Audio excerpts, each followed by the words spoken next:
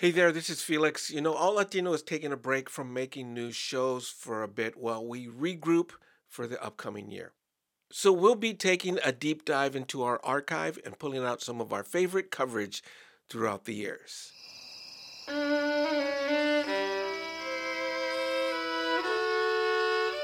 From NPR Music, this is Alt Latino. I'm Felix Contreras.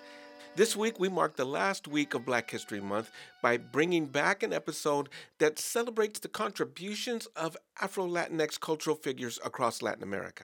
In February of 2014, former Alt Latino host Jasmine Garsd and I had a conversation with the folks behind the Latinegras Project. Bianca Laureano and Danielle Familia were two of the minds behind the fantastic digital archive on Tumblr that dove deep into the history, culture, and current events involving Afro Latino artists across Latin America. In the following interview, Jasmine and I spoke to Bianca and Danielle about their work with the project, notable Afro Latinx cultural figures, and the music that underscores it all. If you've been following our show, you hopefully have noticed our commitment to telling Afro Latino stories, sharing music by Afro Latinx musicians, and hopefully fostering an understanding about Afro Latino culture even within our own communities.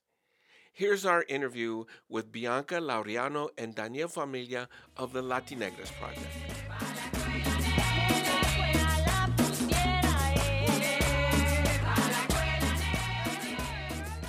So I tried to describe why I'm such a big fan of your project, but why don't you tell us a little bit more what the project is about? Sure. Thanks, Jasmine. So we started the Latinegros Project about 5 years ago because we just didn't see ourselves represented, not only online, but just in various forms of media. So we took to the virtual spaces that were available, which at the time was Tumblr. It was really new.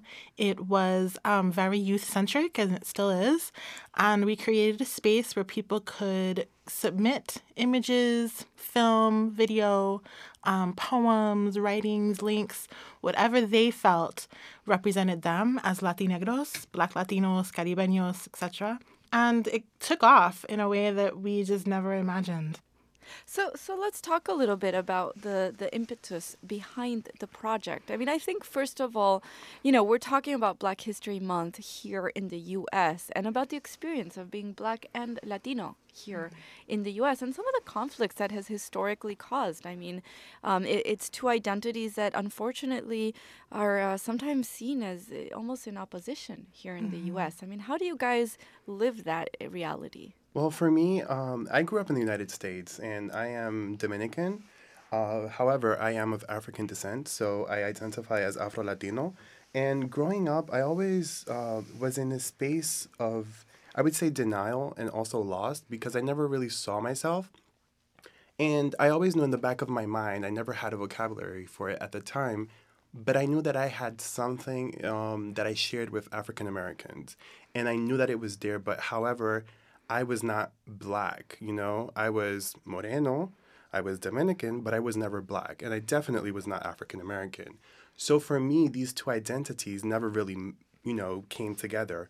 And I feel that that's what, for me, really changed my mind a few years ago. And I started to search for my identity, but it took a long time. And I feel that now with this project, I was able to find myself and finally have a name for my identity. I think I have a very similar experience to Daniel, except that I didn't grow up around people of my same ethnic group. So my parents migrated to the D.C. area, and there weren't a lot of Puerto Ricans there at the time. And the dialogue is very much similar to what Daniel experienced, where there wasn't a dialogue about our blackness, our ethnicity, our appearance, what we experience on an everyday basis within the community. So it was almost invisible and just never discussed. But for us moving through the world, it was just so obvious that we were treated so differently than our parents or our friends or our siblings or cousins, that there was just really something lacking. So instead of having affirmative conversations that really recognized who we are and how we move through the world, it was more of a negative, that's not who you are, you're not one of them, we're different kind of conversation, which, as you increase your consciousness, you recognize that that's a really anti-Black sentiment that you're being exposed to. How much of those attitudes do you think are carried over from Latin America? For non-Latino listeners, something that, there's like this weird conversation that happens sometimes when you talk about race in Latin America. And the conversation kind of goes along the lines of, well, we see race differently in Latin America. We all get along in Latin America. And everyone, I mean, if you have, ¿cómo se diría? Dos dedos de frente. If you have una neurona, you know that's not true. You know there's a lot of race issues in Latin America. So, what do you think of that? Well, you mentioned something interesting, and you mentioned the idea of the dialogue, and that in Latin America, the concept of race is very different. And I want to really make a connection between the United States and Latin America. The thing is that in the United States, the Black experience is totally different from that of the Black experience in Latin America. Why? Well, because you had the one-drop rule. One drop made you Black in the United States. Whereas in Latin America, I really do feel that one drop of white blood makes you white. So you have a lot of people with my skin tone, which is, dark, moreno, that will say, ah, no, mis abuelos son españoles. I'm like, okay. My grandparents are from Spain. Up to a point, that was me. And I had to learn how to grow that because I'm not accepted by people who reinforce ideas of white supremacy. That's not where I belong. So I really had to understand that. And talking about this dialogue of race relations in Latin America, there really is no dialogue, And if there is, it's like everyone just shoves it under the table. Let's not talk about it. Let's ignore the fact that we do have Black blood, and let's embrace and let's mejorar la raza by mixing in with white people. And that's really the dialogue that's happening. So there's definitely an attempt to separate when really the conversations can be very similar, but they just have not yet gotten to the same space, which is one of the reasons why we were excited to tap into a youth culture and space to have young people also begin to become part of that conversation and move it in a direction that those of us who are older, considered elders, or just, kind of live in an analog life, as I always joke, we just don't have the same kind of pull as a young person might to begin those conversations and do that hard work, because it's exhausting work. From an even older perspective, from my perspective, you guys are young compared to me, but I'm noticing a lot more of that identity affirmation among Black Latinos here in the United States recently, maybe within the last, I don't know, like 5 years or so. Mm-hmm. Why is that, and what changed things? Is it, like you said, is it the youth that is no longer pushing it under the table? And we should mention that Daniel is a student at City University of New York. So, Daniel, you are really in touch with that very young population. I am. And it's interesting that you say that because I do agree with that statement that it has been really in the past, 5 years. But I feel that for myself, I started to notice that I was oppressed in ways that people of color in this country also were. And I started to notice that, I was indeed Black. And it took me a while to say, I'm Black. I never really said it to myself until 2010. And it was then when I started searching online. And was there an event? Was there something that happened that made you realize that? It was through the internet that I started looking up terms such as, well, I started with the word Dominican. And then I went to Wikipedia. I looked, there are 80 to 90% people of African descent. I clicked on that. I clicked on notable Dominicans. I looked at skin color. I started just looking at all these terms. And it was through that I found books, I found websites, and I eventually came and I found the Latinegros Project, and I've been part of it for a year now. It wouldn't be Alt Latino if we didn't play some music to help tell this story. And what we've done is we've collected a handful of songs that reflect Afro-Latino tradition from various countries, and then we've matched them up with contemporary musicians, contemporary artists, contemporary producers who have taken that tradition and then expanded it. And since both Daniel and Bianca are of the beautiful Caribbean, Felix, you picked a really lovely Caribbean song. Well, we're going to start with something from the Dominican Republic. This is Bachata. It's from an album that has classic Bachata Roja. And this artist is named Juan Bautista, and the name of the song is Yo Te Tengo Pena. Then we're going to segue into a piece of music produced by the DJ Uproot Andy where he takes bachata into the space age, man, and really does something cool with it. But first, tradition, and then listen to Uproot Andy. Pero no es de amor, porque te saliste de mi corazón. Yo te tengo pena, pero no es de amor, porque te saliste de mi corazón. Mujer, déjame tranquilo, que lo que pasó, pasó. Puedes buscar tu marido, que otra mujer tengo yo. No digas que yo soy malo. Prefiero una ilusión que sea prohibida. Prefiero ser el tonto que antes fui. Vete, aléjate de mí.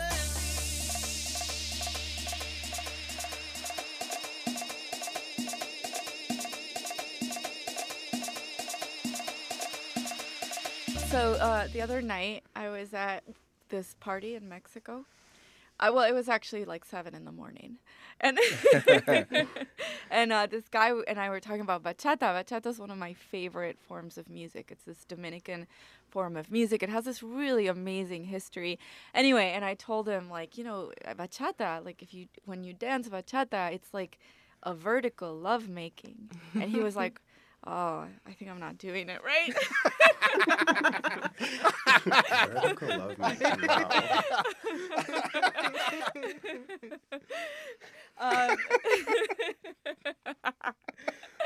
But Pobre vato. pobrecito. No, but so I mean, bachata is so interesting, you know, because in the Dominican Republic, when it was bachata roja, Daniel, you know this so much better than I do, but it was you know, really frowned upon, especially by the dictator Trujillo, and part of that was because it was seen as this vulgar, Yes. lower class code word for very black music. Indeed, and I actually found that out not so long ago, and I was actually surprised because, you know, for me growing up, like, you know, in the late 1990s and early 2000s, when I went to the Dominican Republic to live, I was listening to bachateros like Elvis Martinez, and, you know, his songs were just so passionate and full of love, and I love these songs. And when I found this out, I was like, oh wow, but, you know, I was like, why? And I found online that this is like, oh, you know, this is the music of the young people. But for me, it was actually the music of the old people. So it's pretty surprising. But now with all these new artists and changes, I'm like, bachata is not the same. It's too pop. Too pop. Daniel and Bianca, I want to ask you guys, as you are embarking and have embarked on this road of self-discovery and confronting the issues that really are important to our community, how does your family react to this? And Daniel, being from a Dominican family, how does your family react to you saying, I'm black? Yeah, you know, we have stories, right? Tons and tons of stories to share about family. And the decision that I've made with my family, you know, I kind of feel like I'm the standard person from a Latino family. You know, I came out looking completely different from everybody else in my family. We have someone with blonde hair and blue eyes. My parents are very, very fair-skinned, straight hair. And they have been mistaken and passed for white for a majority of the time that they lived in the U.S. You know, people were shocked when my mother began to speak Spanish. So they moved through the world in a very different way. And then I came out, and to this day, I don't know if my parents know that they raised a woman of color. I don't think it's like connected to them yet. Because they, you know, see me as their daughter, yet not always as a woman of color. And Bianca, Latina, since we're doing radio, our audience can't see how, you know, well, you're a very beautiful woman. Thank you. But, you know, you don't have blonde hair. Right. And blue eyes. I colored it. But, you know, yeah, it's not, I don't look like members of my family. And that's so typical, I think, for many families from the Caribbean, but also just where, you know, the transatlantic slave trade hit up. I mean, it's just the way that colonization has worked, how exploration and conquest has worked. So the conversations that I have with my family around my blackness are really, they're not exactly happening. And that's for a couple of different reasons. I am older. Maybe Felix is older, but I'm, you know, in my 30s. Nobody is as old as Felix. So, you know, my parents are older. And so, you know, conversations about this stuff, they're kind of fixed in their perspective, but my mother has Alzheimer's, so she doesn't remember what we're going to talk about. So at the end of the day, I really did have to decide which battles am I going to choose to have conversations with my parents about. And, I choose to have the "you're not going to have grandkids" conversation over the Black conversation. So that's my personal choice. But I'm sure Daniel has other stories as well. Well, for me, it really is a battle because, as I said, back in 2010, when I found myself, I found my identity, and I was growing into it. I tried to have these conversations with my parents and my family, and it really didn't go well. It just happened that it was like, no, yo no soy negra. My mom just like, no, I'm not Black. But I was like, but look at our skin color. And she was like, yeah, but no. And it was really just that, we can't really move beyond that. However, my mother is on the dark side, but she's lighter than me. But her hair is not Afro-textured. It's more of, she gets confused a lot with being from like India or like Indo-Guyanese. She gets that. But she does not get, oh, she's Black. No. My father is really light-skinned. His parents had blue eyes. And when my mother was pregnant, her fear was of having a Black baby with blue eyes because she thinks that doesn't look well. Mm-hmm. So that was really one of her concerns. But no, my family, they can't move beyond that. They're like, yo seré morena, but I'm not Black. I might be brown, but I'm not Black. And no, it's primarily amongst the younger generation that, we talk about this and we socialize with other people of color. But no, my family doesn't really take it well. It's important that if you do come from families like Daniel's and ours, to know that you can still survive living in that type of environment.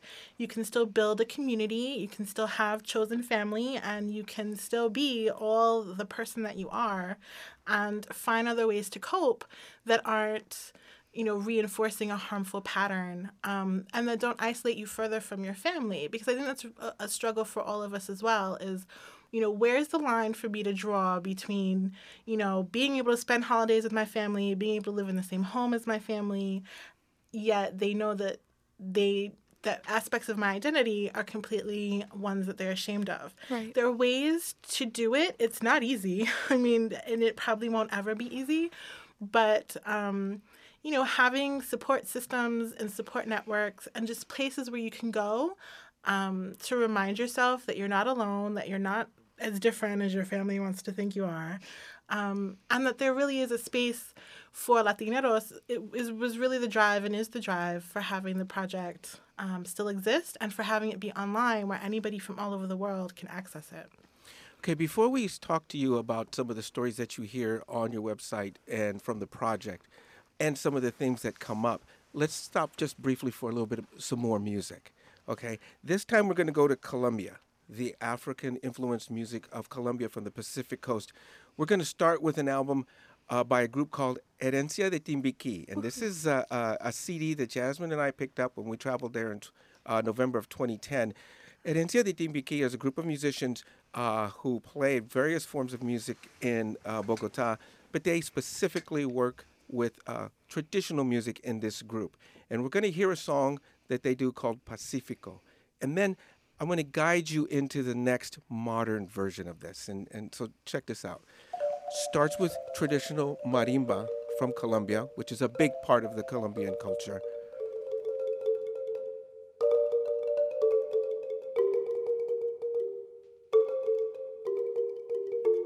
Se toma un biche en la madrugada, mientras se pone a moler, mientras muele ya prepara, tapao para comer.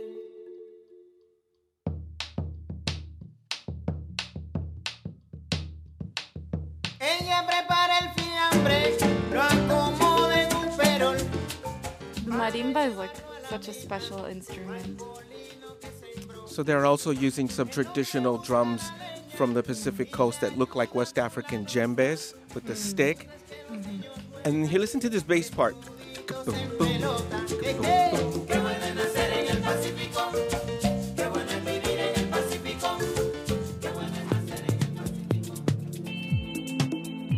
Now we're going to switch over to listen to this bass part. This is Bomba Estéreo from their album Elegancia Tropical.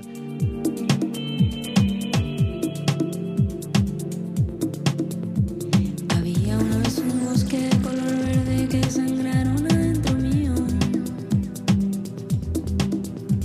Mi sangre que no era verde se inundando todos los mares, todo el camino. The two leaders of the band are both from Colombia, and what they've done is they've really transformed that tradition that comes from both the Atlantic and Pacific coast of Colombia into their powerful, amazing sound that they do. And this particular track is called Bosque, and like I said, you can hear that bass, boom, boom, boom, boom, boom, boom. That's what they imported, and then you layer all these other electronics onto it to make this really great song.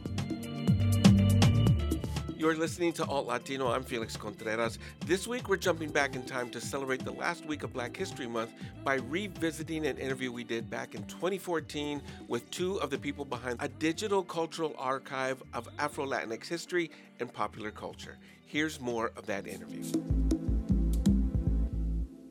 Earlier, you talked about some of the things that come into the project, and I wanted to circle back to that. What kind of stories do you guys hear from people who write into the project? What kind of themes constantly pop up, and how do you guys deal with them?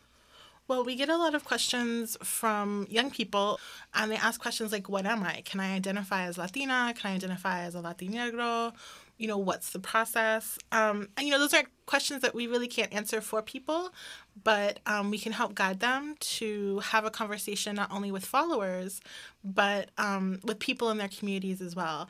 And to think about, okay, well, what does it mean that you may move through the world with certain types of privilege or may experience certain types of oppression because of the way that you look and because of where you come from?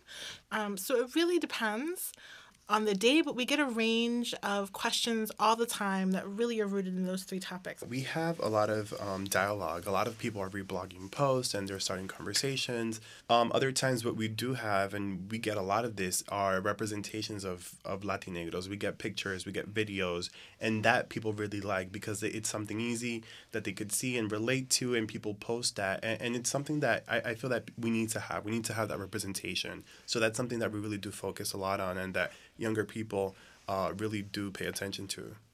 I also wanted to ask you guys, you know, I live in Mexico right now. I'm from Argentina. And one thing that is really hard to explain almost to someone who has never been to Latin America is it's absolutely amazing. You turn on the television and you will see, I would say 99.5% of the people who are reading the news, who are acting, who are entertaining you, 99.5% of them look nothing like the population of that country. It is amazing. I mean, you turn on the TV, you would think you are in Russia. How much of the perception and the issues of racism within our community is something that needs to change inside of our community, in the entertainment industry of our own communities? Yes, Latin America, I definitely agree. And it's something that's one of the reasons why I don't watch Dominican media. I don't watch Dominican news. It's because the people there are like, every woman standing there, even the entertainers, the dancers, they're all very white. The TV host, the show host is very white. And I'm like, 90% of the country is Afro-descendant. How is this possible? And when we are on the show, we're always like the crazy black person or the over-sexualized woman or something. And let's not even go that far. In the United States, I watch some Latino news. But the one person that I saw myself represented is in Ilia Calderon, an Afro-Colombian woman. And she was the first person that I really said, wow, there's someone that looks like us. Mm-hmm. Yeah, and I think that's one of the reasons why music really penetrates for many Latinegros, because that's where we really see each other first and hear each other. And that's a really amazing thing to have. And so, you know, I remember growing up in Washington, D.C. and going to free concerts that Celia Cruz would do for the Latinos in the community. And this was like 30 years ago, you know, but to see this ultra feminine, dark-skinned Latina speaking, you know, Spanish and just being in these outrageous costumes. I mean, it's hard not to be impacted by that, representation in that performance. And to this day, like, that's a legacy that she's laid that we can see in just so many different genres. It's dance hall queen culture in many ways, and we see that now with different types of popular artists and their representations borrowing from her. But people like La Lupe were really important in our community as well, because they were not only performers and cultural producers of music, but they also lived lives that were flawed. They weren't perfect, and that's who they were. They were completely human. And that was something that's really important for people to see, because it reminds you that you're human as well. And that even though you might not be an entertainer or a performer, that there is someone that you can connect with and see yourself in. Well, let's talk about that for a second, because going back, like, I had no idea that Sammy Davis Jr.'s mother was Cuban. Mm-hmm. Now, fast forward a little bit, and now you have people on the air in entertainment and in news even who are right out front with their ethnicity, and I'm thinking of Soledad O'Brien, who was on CNN, who's been very, very open about her Cuban and Puerto Rican ancestry. Mm-hmm. Zoe Saldana now in the Star Trek movie, which I love. Rosario Dawson. I mean, it's a different mindset now, and these entertainers and things are embracing that now. Right. And, and in a very political way, which I appreciate. So, I think back to how revolutionary watching, what's it called? The Spike Lee film about the Buffalo Soldiers, Miracle at St. Anna. And the main character is a Latinegro. Not only is it Laz Alonso, who already is a Black Latino, but the story is about a Black Puerto Rican man based on his lived experiences. And, to have Spike Lee cast one of us to play us, and to have this film blow up and it not blow up in the United States is really telling. And the fact that a majority of the funding for that film was not from the United States is also very telling. I think having representation is just essential. And, we can think of like a ton of other performers and actors and what have you. But I think the difference today is that people can actually speak out in a way that may not have been possible. So, for example, your Sammy Davis Jr. example, for so long, people thought that he was Puerto Rican. And, that was a question that came up for a minute at the Latinegros Project as well. People were like, is he Cuban? Is he Puerto Rican? And it had to be revealed that he didn't want to come out as being Cuban because of the political ramifications or backlash that he was worried he would receive, in addition to being a Black man. Because of the politics at the time. And to see how that still lives after his death is really telling from a political landscape. Now, speaking of Cuba from Sammy Davis Jr., we're going to take a music break right now with some Cuban music that I brought in. We're going to start with a trio of Afro-Cuban musicians. It's Bebo Valdez on piano, Cachao on bass, and Patato Valdez on the conga.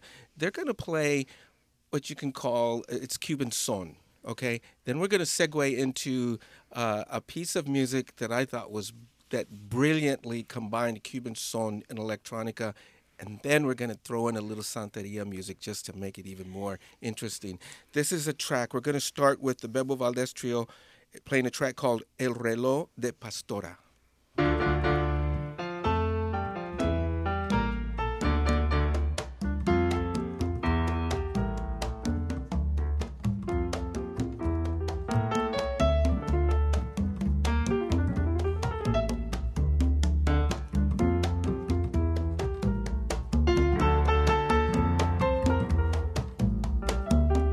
This is a very elegant form of Cuban piano style, which Bebo Valdez was famous for.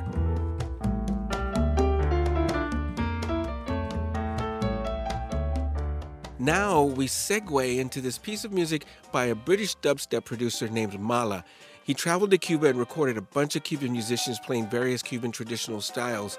So he's using the same piano style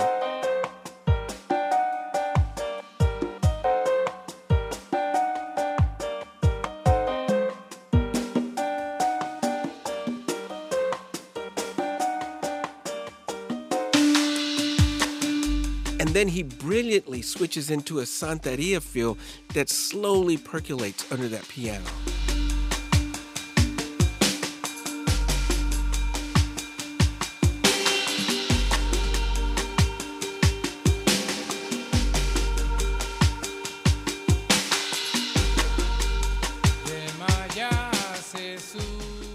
And I'm going to mix in now something to give you an idea of where that Santeria feel comes from.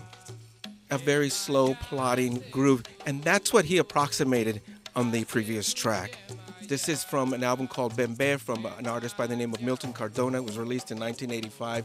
It's a collection of songs to the orishas in Santeria. This is very, very traditional. It's so cool to reach out to people who are doing new and very innovative and exciting projects. Thank you so much for what you do. Well, Thank you. I wanted to say that a couple of years ago, I was looking online and I actually found Alt Latino. And it was through you that I discovered someone from my own country, Rita Indiana. And then I discovered Susana Baca. So I think that social media is important because, you know, people are actually looking for this information. They're looking for these spaces. They're looking for community. And I was one of those people, and I still am. And I'm looking for it. So, you know, it's mutual. It's because of Alt Latino that I discovered these artists. And, you know, you start looking for people and you see yourself in these representations. So, you know, it's definitely an important thing. You know, social media is definitely going to change these dialogues of, you know, identity and representation. Well, thank you for saying that, Danielle. I'm definitely from the analog world, so Analog to pay. Yeah, so that having that kind of impact on social media is pretty astounding. Definitely. Speaking of Susana Baca, we have a track, in fact, from Susana Baca. She's a leading exponent of Afro-Peruvian culture, and she's internationally known because her records have been selling all over the place. She was also named as their Minister of Culture in Peru in 2011, so she's a very high-profile performer that explores all of those traditions. We're going to start with a track called Cardo y Ceniza, and then we're going to segue into a group called Nova Lima. They're all from Peru, and they're going to do their updated version of the song Cardo. Check this one out. Si he de fundir mi espacio frente al tuyo. This is a rhythm called Landó, and it is performed in 6, very much like Santeria, but much slower. It's like drawn out. And that is one of the main areas that Susana Baca has worked in. Mi corazón, si estoy de muerte. Mi corazón, si estoy de muerte. So here's that modern version of Landó. Well, that was cool to hear that Danielle discovered Afro-Latinx artists through Alt Latino. That reinforces our commitment to representation at all levels, even 6 years after this interview first aired. That was from the 2014 Alt Latino episode called Black, Latino, and Proud, Black History Month with Alt Latino. You know, looking back at our Black History Month coverage that year, I see an examination of the musical ties and differences between Haiti and the Dominican Republic that featured one of our interviews with the respected Dominican musician Rita Indiana. And we also talked to some musicians about the history of the impact of hip-hop in Latin America, 2 circles of the African diaspora coming together. And can I brag for a moment? Take a moment to go to npr.org/altlatino and click on any year going back to 2010. There is a lot to discover if you're new to the show. And that's a wrap for this week's Alt Latino. Thanks again to Alt Latino intern Kat Spasaro for producing this show. You have been listening to Alt Latino from NPR Music. I'm Felix Contreras. Thanks for listening, and be safe out there.